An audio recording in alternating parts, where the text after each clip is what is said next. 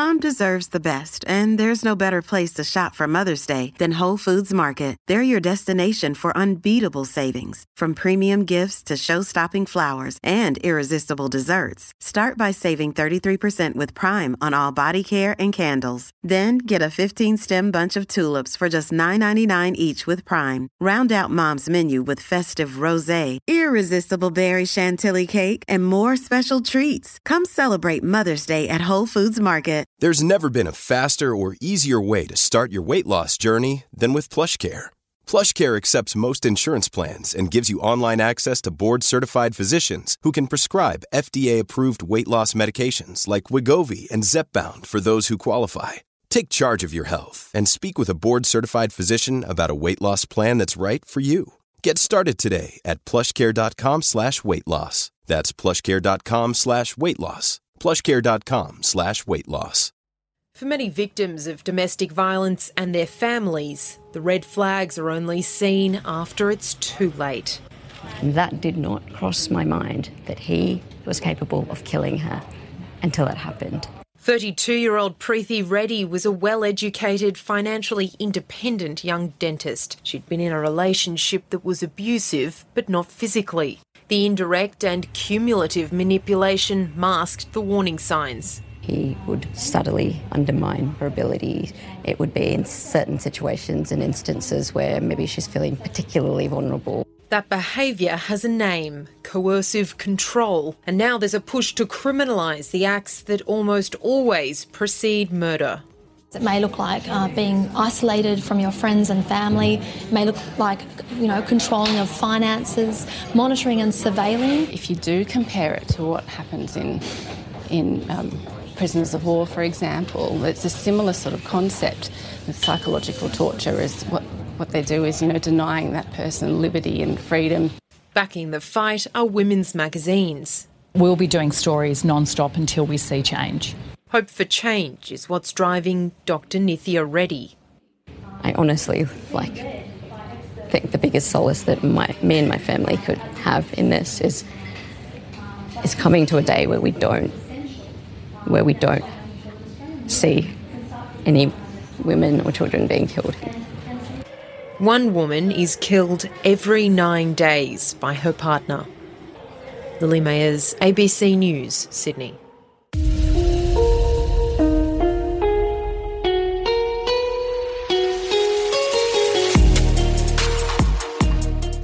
Hey, lovely listeners, and welcome to Crime Analyst. This week, I'm super excited to share a fascinating and illuminating interview with award-winning author and investigative journalist Jess Hill. Now, if Jess Hill's name isn't familiar to you, let me give you some background context. Jess wrote the award-winning book, See What You Made Me Do, which is available in Australia because Jess is Australian. That came first. But also in the US and the UK. And you'll hear Jess talk about other countries where it's available too. And Jess and I have been campaigning to criminalise coercive control in Australia. Now, if you want to help, you can sign my petition to criminalise coercive control in Australia. The link is in the show notes. So there's some homework for you, and you can read the book as well. There's no passengers on Crime Analyst, as I said right at the start of the podcast when I began it. So do check out the links in the show notes. Okay, so let's get into it with Jess Hill. Hey, Jess, I'm really happy that you've managed to jump on for us to talk, because last time when we were due to speak, there was so much going on in the world that we decided to reschedule. And with the likes of Cosby, with Britney Spears, there was just so much happening on the day when we had scheduled to talk. But I'm really glad that we've managed to carve out this time together. So please go ahead and introduce yourself to my listeners. Sure. So my name is Jess Hill, and I've been reporting in the area of domestic abuse for the best part of a decade now. And before that, I was a Middle East correspondent. I was a investigative reporter for a show called Background Briefing on ABC Radio. And I was also a producer for Radio Current Affairs. So I've spent probably going on 15 years as a journalist.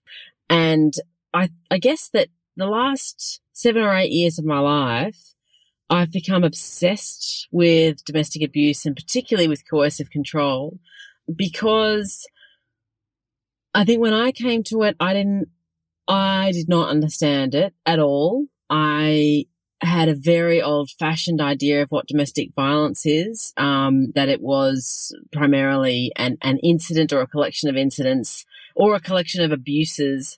And because I came to it with that lack of understanding, every day was like this massive aha moment, with numerous epiphanies.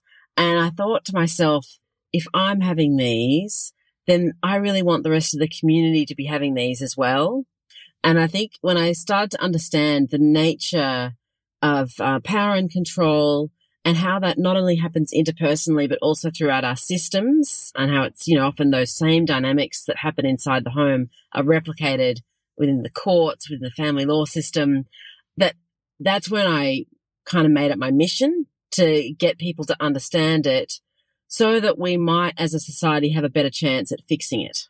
So you've been on a mission, very, very similar to my mission, but your mission culminated in an incredible book, See What You Made Me Do, which is global, isn't it? It's available in Australia, in America here, in the UK. I'm sure it's been translated into other languages elsewhere, has it? Yeah, it's back. We just got a China deal. It's in Russia, it's in Turkey, it's in Hungary, it's in Hong Kong, all over the place. Amazing. And I'll put the link in the show notes to where people can click on the link and buy your book, because it really is, for me, one of the seminal books of our time. It probably is the leading book. That's what I say in training. I always list off lots of books because people always want my recommendations. But I always say, really, if you want the most current, if you want the lens that is contemporary, that looks at different aspects in the criminal justice system, in the family justice system, perpetrators, the nuanced detail, and from a female perspective, because I think actually that's really important too. But your journey as a journalist and your honesty in telling, it's really like a story of it unfolding of where you were originally in terms of your knowledge, to then having these light bulb moments or epiphanies, as you call them, that really takes everyone who reads it on the, oh my God, journey, which is what I hear lots of people say. And in fact, I was just talking to Dr. Jessica Taylor about your book, because I was talking to her about the reference with Stockholm Syndrome, which I tell everyone about. And it blows everyone's minds. I mean, not just that. I mean, there are loads of other things in there as well, particularly in the medical world. But the Stockholm Syndrome story really does shed a light on how things can become, from a male perspective, a syndrome without any data, without any peer review. And literally every week someone refers a case to me or talks about a case and they reference Stockholm Syndrome. And I have to tell them, it's not a thing. So please tell my listeners your story around Stockholm Syndrome, because it originates from you that I've had that particular light bulb moment. And then I want to dive into some of the other things, because your book, well, it took, was it 6 years to write? Almost 4, but I've been working on the issue for about 5 years by the time it was finished. Okay, brilliant. Well, that's a long time to be diving into something. But let's start with Stockholm Syndrome, because it gives people an insight really into things that are epiphanies that really make people think differently about things they've accepted just because it's written in a book or a journal, and normally written by men. Yeah, and I have to say, though, that when I first found out about this was through the work of both Alan Wade and Linda Coates in Canada. And I think the reason why they were really focusing on how Stockholm Syndrome had been misdiagnosed, misconceived, is because their work really focuses on dignity and centering the dignity of victim survivors, particularly in how practitioners respond to them. And so Alan particularly had done these interviews with Kristen Enmark, who was one of the hostages taken, who was one of the bank clerks taken hostage in the Swedish bank vault, which is the place where Stockholm Syndrome originates. And so essentially the story is that in the early 1970s, there was a Swedish bank heist, And these 6 bank clerks were taken hostage by a criminal, Jan Olsen. He came into the bank and demanded that his friend in jail be released.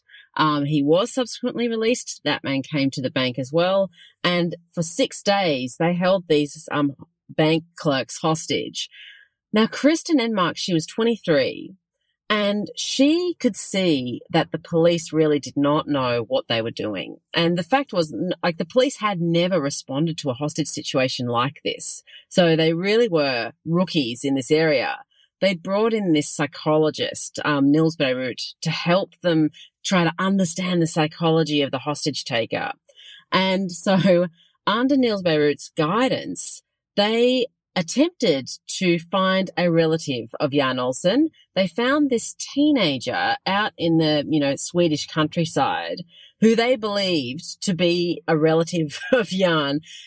Was not actually a relative of Jan, but they got him in on the train, believing him to be, and then he and Nils Beirut marched into the bank in an attempt to negotiate the release. And Jan Olsen sees this stranger walking into the bank and starts shooting at him. They run out, and then Nils and the police urge the teenager to go back in, thinking that he might have better luck on the second try. But of course, he's not related to Jan Olsen. It's a total failure. And in the meantime, the clerks, including Kristen, are looking at this just going, we're going to die. These people have no clue what they're doing. They can see that there are snipers positioned around the bank, and they feel like if anyone's going to kill them, it's going to be the police. So Kristen makes a phone call to a radio station, and she wants to tell them that, they are terrified of the police at this stage. And people hearing this just can't believe it, because to question authority like that in 1973, it's not like if you'd hear that today. Today, we've got Black Lives Matter, we've got all this questioning around police competence, but back then to question that authority was really unheard of. And so basically she gets to a point where, and this is classic 1970s, she actually calls the Swedish Prime Minister. Don't know where she got his phone number, but anyway, she calls Olof Palme, and she pleads with him to release her together with the hostage takers, because she's saying, basically, if you let us leave with them, they will release us. We trust that they will treat us well. She's been given those assurances by the second criminal who'd been released from jail, who's basically told her, look, I'm going to stop Jan doing anything really terrible to you. Don't worry. You're going to be okay. That's the only person in this situation who's given Kristen any reassurance. So she's hanging on to that. That's her lifeline. And Olof Palme refuses to give her any reassurance, basically says there's no way we can negotiate with criminals. And at the end, although this was not in the transcribed remarks, Kristen swears that he says, if you die, you'll just have to content yourself that you died at your post. And wow. She says, I don't want to be a dead hero. So anyway, eventually the police sort of march in, they tear gas the whole vault. It's a huge hoo-ha. They manage to get the hostages out alive. It's a total display of machismo. Apparently 2 Swedish police rip their shirts off and march up and down the street. It's really ridiculous. And Kristen sees through it and sees how ridiculous it is. The ambulance comes and says, they want to take her out on a stretcher. And she says, no, I'm going to walk out of here. I walked in here 6 days ago. I'm going to walk out of here. Anyway, basically she goes on radio afterwards and blasts the hell out of not only the police, but also Nils Beirut, this psychiatrist. And Nils basically comes onto the radio and just spontaneously comes up with Nullmumstorch syndrome as an explanation for why she is so hostile to authority, that she has felt an attachment to her captors, an attachment that is sexual in nature, but that is also about, survival.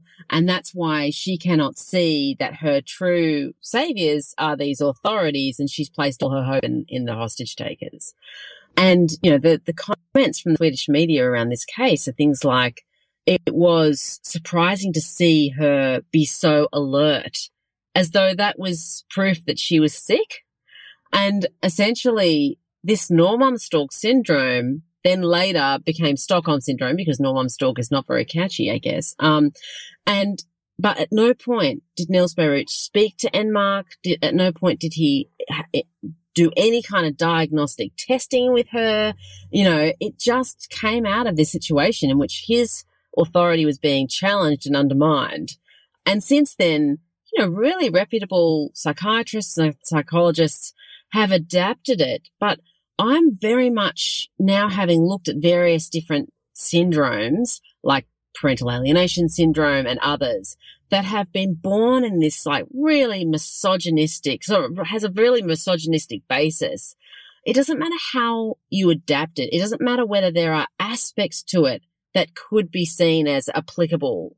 You need to burn that theory down and start again and go back to the drawing board entirely, because if it has those misogynistic roots, it will continue to behave, you know, have misogynistic sort of ways of behaving. That's in, and it will be used in misogynistic ways by the system.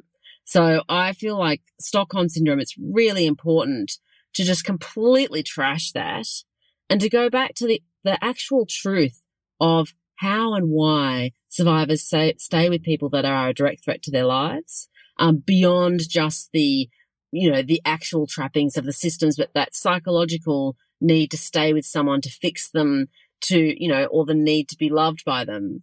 They are all parts of Stockholm Syndrome that people think, well, that proves that theory. Well, no, there are all sorts of different reasons why that's happening that you miss when you just sort of like use something easy like Stockholm Syndrome to describe it.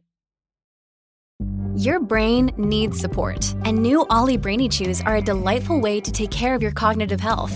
Made with scientifically backed ingredients like Thai ginger, L-theanine, and caffeine, Brainy Chews support healthy brain function and help you find your focus, stay chill, or get energized. Be kind to your mind and get these nootropic chews at ollie.com. That's OLLY.com. These statements have not been evaluated by the Food and Drug Administration. This product is not intended to diagnose, treat, cure, or prevent any disease.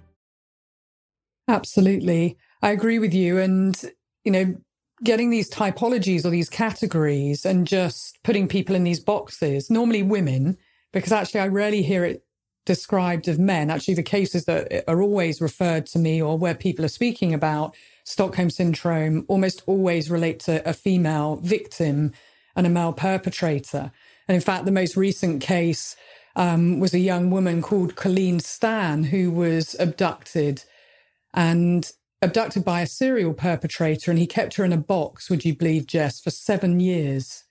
7 years, and he tortured her across that time. He did the most heinous things to her, and she did manage to escape, but it took a long time. He made her write a slave contract. In court, it was argued Stockholm Syndrome. And in fact, a number of psychologists recently, in an article that I was quoted in, said, yes, she displayed Stockholm Syndrome. She fell in love with her captor. She absolutely didn't fall in love with her captor. How insulting. It's totally insulting. She was fearful for her life. Therefore, she did everything to stay alive and survive. But that's the misquotes that people just don't understand. Actually, when women are genuinely in fear for their life, if there's a credible threat, they will do and say, they will collaborate. They may well freeze initially, but they will and they may fight initially, but she then collaborated with. And in this particular article, I had to speak to those who had published it and asked for these references to change because it was not factually accurate. And she fortunately did survive, and she can talk out about it now. But for 7 years, my goodness, I mean, I see so many different types of cases, but guaranteed Stockholm Syndrome will pop up. And it really is alarming how people are just very quick to pop women into these boxes and pathologize them as if it's something, you know, a deficit or something wrong with them, rather than actually when you are in fear for your life and the person is a bigger physical threat to you, 9 times out of 10, you're going to do what they're telling you to do. It's not that you're complicit and you're not complying with, you're being coerced. That's right. And so we go back to coercive control, which is what I end up talking about in most cases. So you referenced coercive control, and that's what we have talked about a lot when we've been in discussion. And I was really pleased to have the conversation with you on Real Crime Profile. Perhaps you can explain to my listeners when you first came into contact or became aware of coercive control and also define it. Sure. We know what it is, but I think it would be really helpful to hear you've been, deep diving and immersed, and it would be great to hear just those 2 points before we talk more about the book and what's going on in Australia. Sure.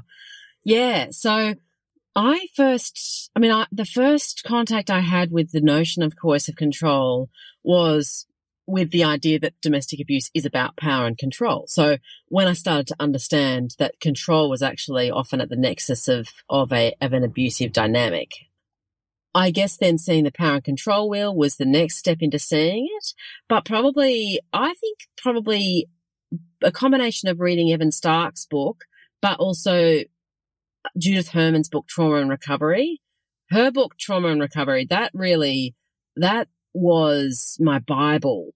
And I think what she does that is so phenomenal is she shows up coercive control for how it operates in all these different contexts, not just domestic abuse, but also in the cult context, in some prisoner of war situations, in sex trafficking, basically shows how it operates as a general way for an individual, a group, or a nation state to gain power to override the autonomy of the person they're subjecting it to, and to basically engage in a type of thought reform where you are changing the mind or minds of the people that you are controlling and coercing.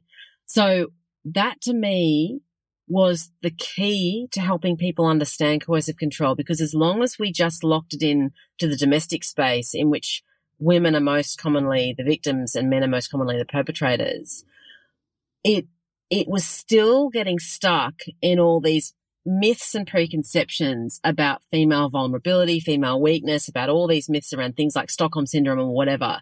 As soon as you start saying, well, okay, these same techniques were used against trained soldiers in the 1950s during the Korean War, and the effects were largely the same: disorientation, feelings of being overwhelmed by the thoughts and needs of the captor.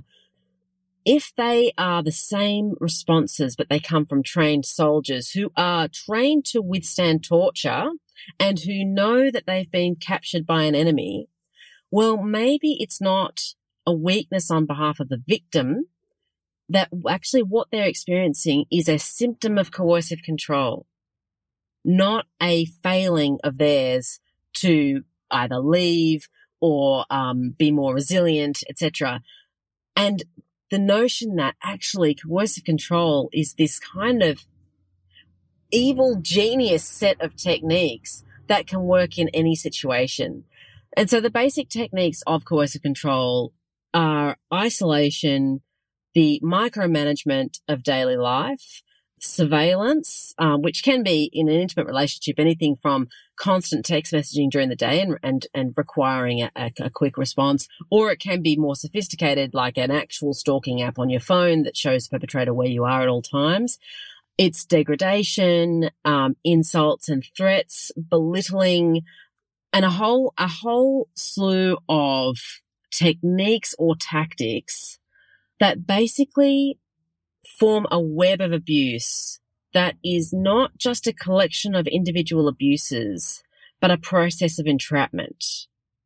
And I guess where I think we've made an error in our understandings of domestic abuse is up until now it's been, we've really tried to get past the idea that it's just physical violence. And I think the sector itself has been really successful in doing that and said it's also financial abuse, it's psychological abuse, it's emotional abuse, but we're still sort of like sectioning it out into individual little silos. And what coercive control shows you, and what the work of the sociologists back in the 50s after the Korean War established, is that it's not, when you see these acts in isolation, they do not show up the system. It's when you see them all working together in this intricate web and you start to see how, for example, if a person is isolated from their supportive connections, if they feel their friends are turning against them, and they are also getting those little jokes in the ear about what they're wearing, about their competence levels, all those sorts of things, that you're starting to get a person whose world is shrinking. Now, if you just looked at, they're not seeing their friends so much, or they get these insulting comments in their ear, if you looked at that in isolation, you wouldn't see the effect, and the effect might look really over the top, like, wow, she really can't handle herself, or she must have some background issues as to why she's so vulnerable to this. But when you see it all working together, that's when you start to really understand it. And I think basically to understand coercive control as a system that scrutinizes, questions, and controls every aspect of your life, where from one day to the next, you're not sure if something really inconsequential and seemingly innocent will be used against you, where you feel like nobody will ever really believe you because you can't even really believe what's happening yourself. And all the while, you are just becoming more disoriented, more confused, more bewildered, and your sense of self is being so overwhelmed by the feelings, needs, and wants and demands of the perpetrator that when you look in the mirror, you wake up in the morning, the first thing you hear in your head is the perpetrator's voice. And I think that's the most damaging part of coercive control. One of our parliamentarians here said, coercive control destroys you from the inside. And I think what we've looked at in domestic abuse more conventionally is it destroying you from the outside, but coercive control gets inside you, and it is like a virus that then just starts to operate of its own accord. It's so insidious, isn't it? And yes, that drip, drip, drip, and bearing in mind it's normally from a person you trust and who you've bonded with, you have an emotional relationship with, therefore you trust them.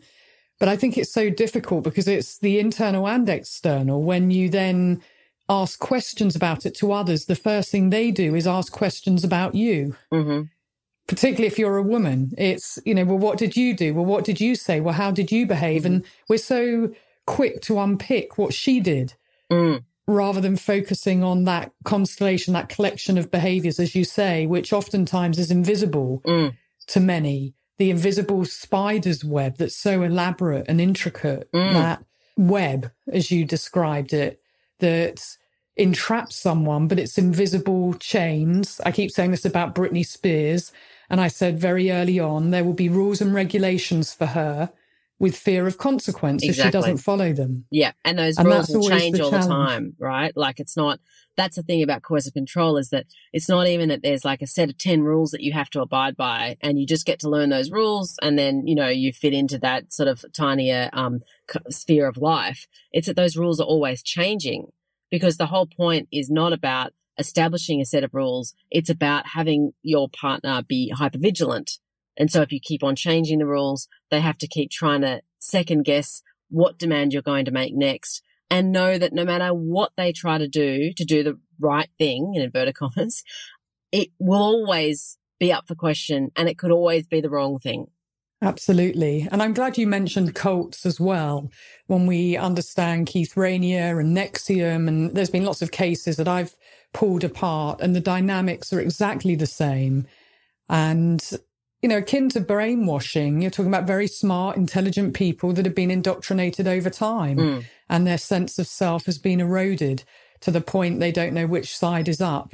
And I think it's we see it in organisations as well. And I know one of your parliamentarians talked about the army, for example, but certainly in the police service where it's legitimised. And I certainly saw it across the policing culture. So when you do get a police officer who's using those tactics on their partner, but as we know too often, actually, if it's law enforcement, if it's military, those cases don't tend to get looked at and scrutinised as they should. And there's a huge trust and confidence issue. I know that it's the same in Australia as the UK and also in America. And I really thank you for your explanation of coercive control, because I think too often people now are using the term, but they don't really understand exactly what it is. Oh, totally. And, that's That's to be expected, I guess, because we're having a real surge in public awareness about coercive control. And, you know, in Australia, for example, really it's only been in the last year that it's become a term that's commonly known. And I guess it's been tricky because as it's become commonly known, but not necessarily well understood, we've also had a pretty effective campaign to include it in a criminal statute. But with anything that's new, and especially in a situation, in a context as complex as domestic abuse, and as with so many risks involved in terms of involving law enforcement, when you start sort of, you know, talking about criminalising coercive control, and everybody's suddenly got to be up to scratch on, well, what is it? What would that look like? I think there are a lot of people who don't necessarily understand what it is, but are landing in certain positions about whether or not it should be criminalised, for both the positive and negative position, without necessarily really understanding what that would look like. And so, yeah, it's led to some confusion. Absolutely. And I think, having changed the law on stalking in the UK, particularly in England and Wales, for me, the big elephant in the room was always coercive control and domestic abuse. And that really led me on with two other CEOs from grassroots female-led organisations. Mine was Paladin, the National Stalking Advocacy Service, and Women's Aid and Sarah Charlton Charitable Foundation, to start to question and scrutinise the legislation.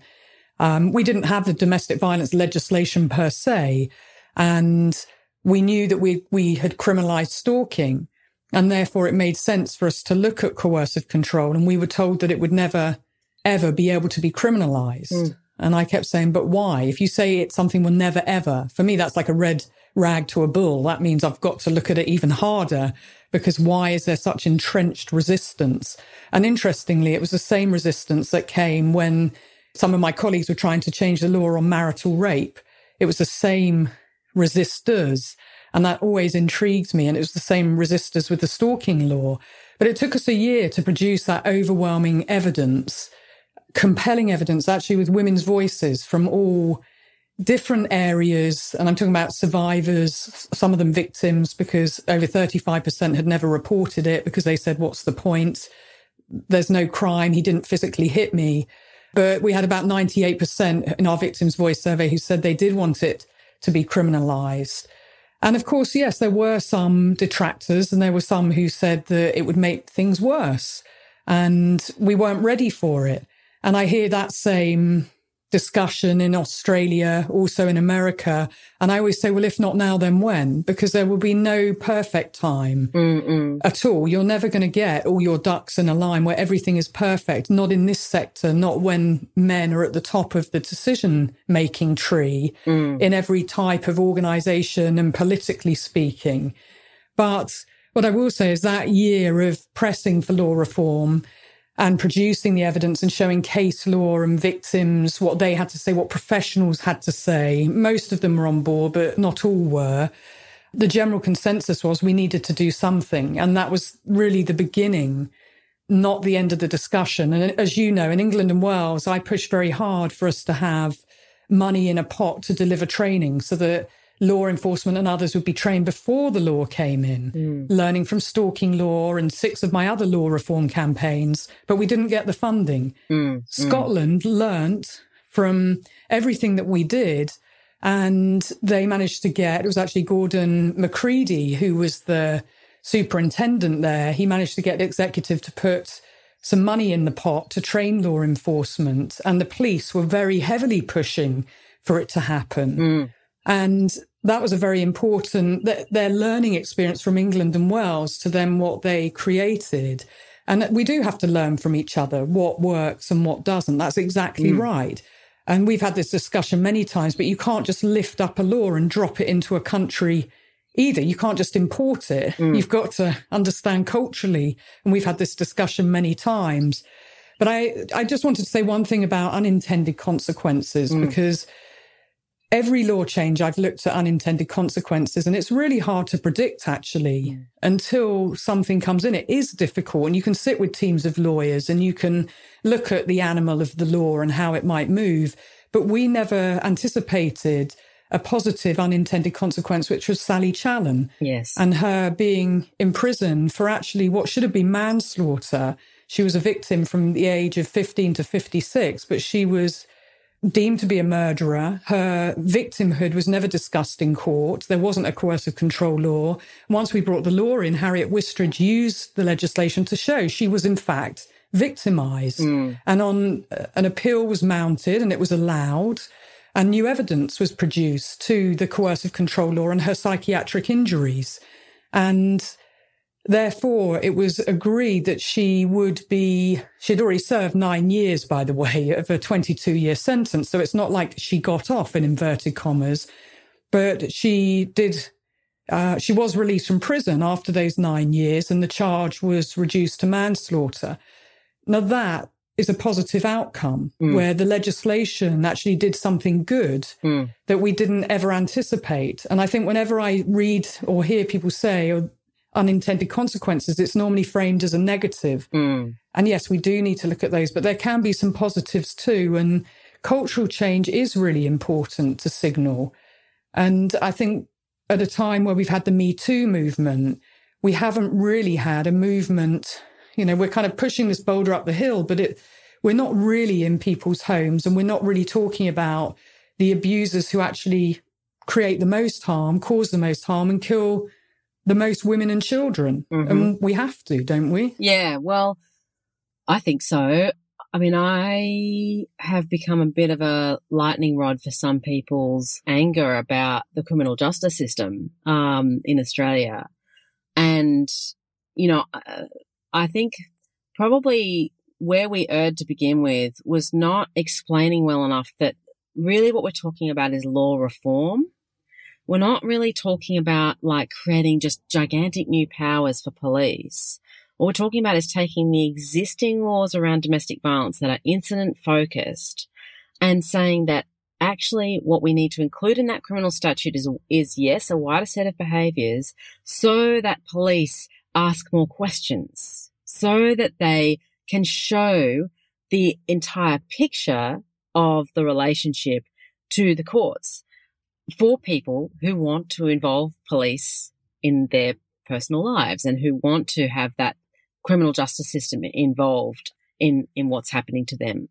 So I think that starting with let's criminalise coercive control, coming out of the Black Lives Matter movement, and particularly in Australia where that movement has been picked up by First Nations people here, and where, a big and very necessary part of it has been to look at police brutality, has been to look at, structural racism and misogyny within the police. And so to come into that environment saying you want to criminalise something that disproportionately affects First Nations people, and other vulnerable people, disabled people, etc., or people who are vulnerable because the system makes them so, that is a very tricky conversation to have in Australia right now. The interesting thing is that, like in England and Wales, when you survey victim survivors, the majority of them say they want these laws. And not even necessarily because all of them would call police, but they just want the option. Sort of like, vast majority of people want euthanasia laws. Not because they necessarily see themselves as having to use it, but they want that option. They want to be able to make that choice if they needed it. And I think that at the moment, a lot of the conversation has been on what might be the unintended consequences of the laws. And that is vital. Marsha Scott's been really good when she's, had her discussions here with parliamentarians in Australia, saying that you have to co-design this with victim survivors, with the sector, and really foreground the people who, if there are unintended consequences, would be the ones who get disproportionately affected by those. So foreground them, and what I've said a number of times is if you can make a law safe for them, if you can improve the culture of policing in whichever way that happens, of the courts, of the family law system, so that the people who fare worst under it are faring better, then everyone will be better off. So yes, foreground those people, absolutely. But what has not been really coming through is that we already have laws against domestic violence, and they already have unintended consequences. And part of this law reform is to address those unintended consequences of the original laws, which is when you focus on incidents and you get the vast majority of women resisting in some way, which may be physical resistance, it may be other types of acts, it could even include other types of criminality. If you do not see that in the context of coercive control, those women who commonly will come to the door when the police are called and be far more likely to admit to what they've done than the perpetrator, because they see themselves as having done so in response, as not being the aggressor, but being the resistor. The police want someone to charge. So they hear the woman confess to a crime and they charge them. And there's no onus on police to look at why they resisted in that way, what had happened beforehand, place it in any type of context. So for me, a lot of the concern about will women be misidentified as a result of this crime, well, we have not seen that happen in any other jurisdiction. And women are being misidentified under the current criminal setup. That's why I think that setup needs to be reformed. But there's just been, I think, because out of the Black Lives Matter movement, we've also, there's been much more mainstreaming around ideas around abolition, and where defund the police actually becomes abolish the police. It means that you're having the conversation in a context in which actually there are a number of people who don't want police involved in these sorts of things at all, who think that it should be communities responding to domestic violence, communities holding perpetrators accountable, communities protecting victim survivors, communities committing to caring for both to improve the behaviour of perpetrators and to stop the violence so as not to respond to them with a violent system. All that sounds good when you just hear it initially. But what it doesn't take into account is that there are a very dangerous cohort of male perpetrators particularly who will not change, who refuse to change, who in a behaviour change program will take it over and will actually ruin it for the rest of the participants. They are very high risk. They are serial perpetrators. They ruin the lives of women and children in one relationship after the next. Their violence often escalates in one relationship to the next.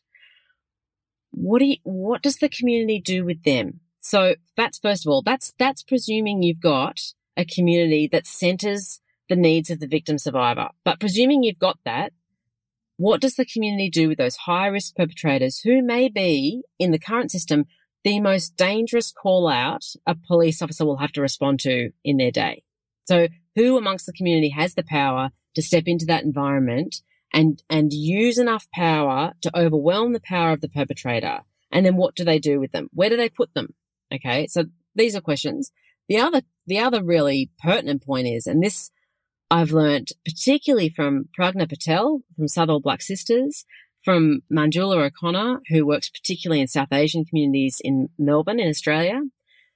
And their point is okay, police are patriarchal, the courts are patriarchal. We live in a patriarchy. Our communities are patriarchal. And particularly for women from, culturally and linguistically diverse backgrounds, and women who are in religious communities, very religious Christian communities, but just any community really, there is a very strong erring towards protecting the perpetrator. So what do we now just trust communities to centre victim survivors? Because they don't do that now. So what's the pathway to getting to these communities of care? And there are amazing strategies like justice reinvestment, and I've seen them used in Australia. I've visited the people who use them. I've seen them in action. They are amazing. They have such great impact on the prevalence and severity of violence and the cohesion of the community.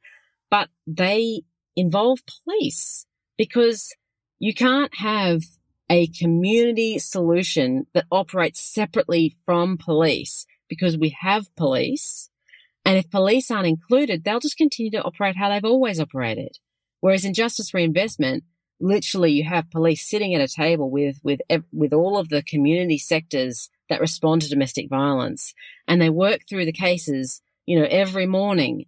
And at that table, you have not just casework, you have accountability, because you have the sector to be able to say, look, your man went to that address last night and was totally inappropriate. And they're able to have that face-to-face accountability with police. But they're also able to basically catch any cases that are going in the wrong direction where victims might be misidentified, etc. But if you don't have police at that table, then police will just continue to operate as they always have. So for me, I have really learnt a lot from some abolitionist thinking about how do we as communities take ownership of these issues. But I don't think that you can have a society where you don't have laws and where you don't have some way to enforce it. I'm not particularly attached to police. If there's a better way to do that, great. But there's got to be someone to enforce it who has more power than the perpetrator. And we have to acknowledge that there are high-risk perpetrators who, no matter what system we have responding to them, will need to be in some way removed from society for a period of time for the safety of the victim survivor, where there will have to be some kind of alert as to what that person is capable, some type of monitoring.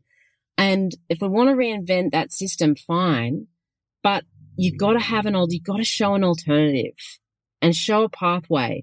Don't just say, we want to rip out police, we don't want laws, because that is actually totally betraying the people that you're saying you want to be loyal to, which is the most vulnerable in our community. Yes, and it's a very valid point. I mean, the cases that I've worked in my 25 years, the most dangerous ones, domestic violence perpetrators. And that's a simple fact. It's just that people don't realize how dangerous some of these men are. Some of them are psychopaths and some of them are serial killers. But we don't make those links. And coercive control is the most dangerous type of behavior. I see it in all serial killer cases that I've worked. So I think it's all very well for people to have the hypothetical academic debate, get rid of police, get rid of, don't be a carceral feminist, all these things that seem to be doing the rounds at the moment. But when your life's in danger, when someone is threatening you or when they're knocking 10 bells out of you, who do you call? That's the situation. We have a system, and yes, it's nowhere near perfect at all.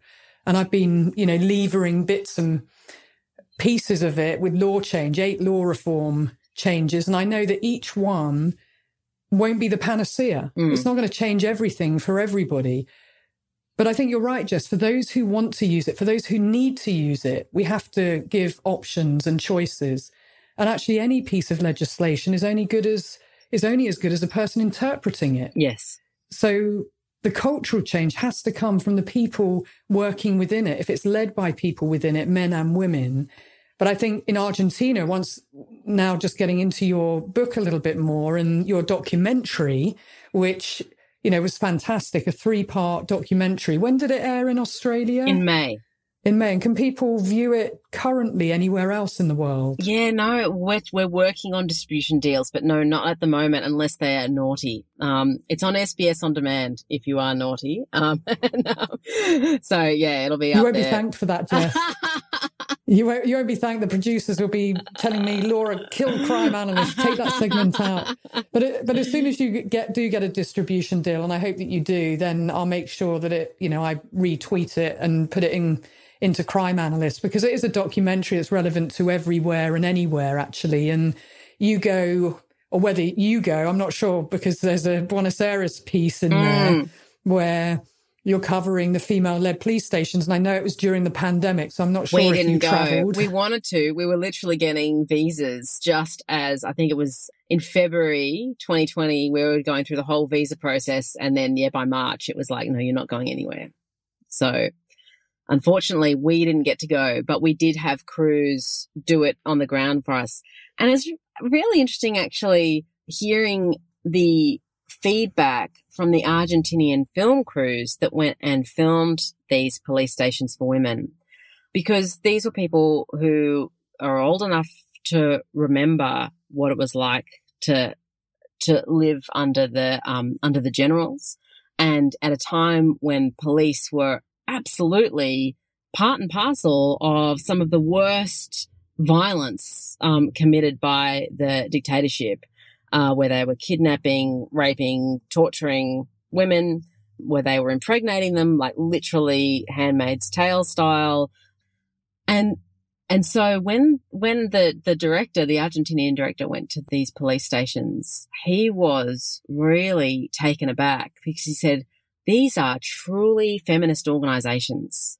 And he couldn't believe how centered the women were, and how basically the first position these women's police came from was believe the victim survivor who's coming to you, and then investigate from that basic understanding.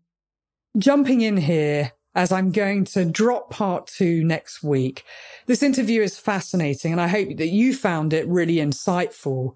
You'll hear more about the female police stations, as well as Jess's docuseries next week, along with the horrific murder of Hannah, Alia, Leana, and Trey Clark.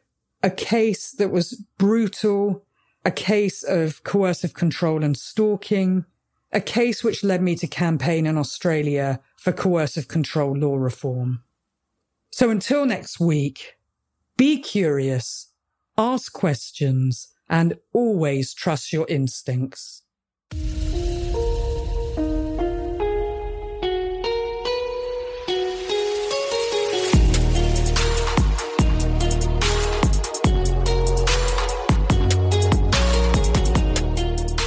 And here's my final 2 cents before the episode wraps.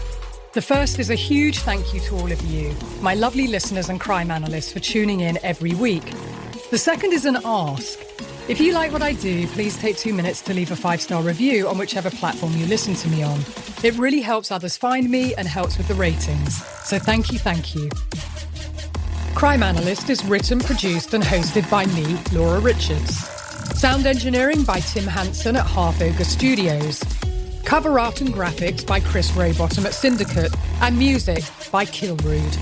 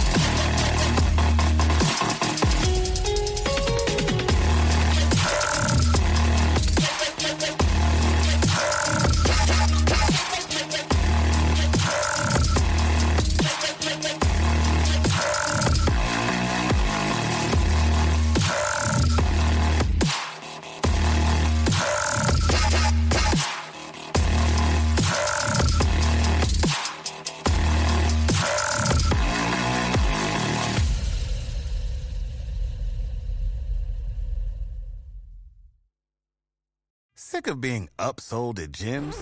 My guy, you're currently a base member. For $90 more, I can upgrade you to our Shred membership. For $130 more, you'll be a Swole member. And for just $300 more, you'll reach Sweat Platinum.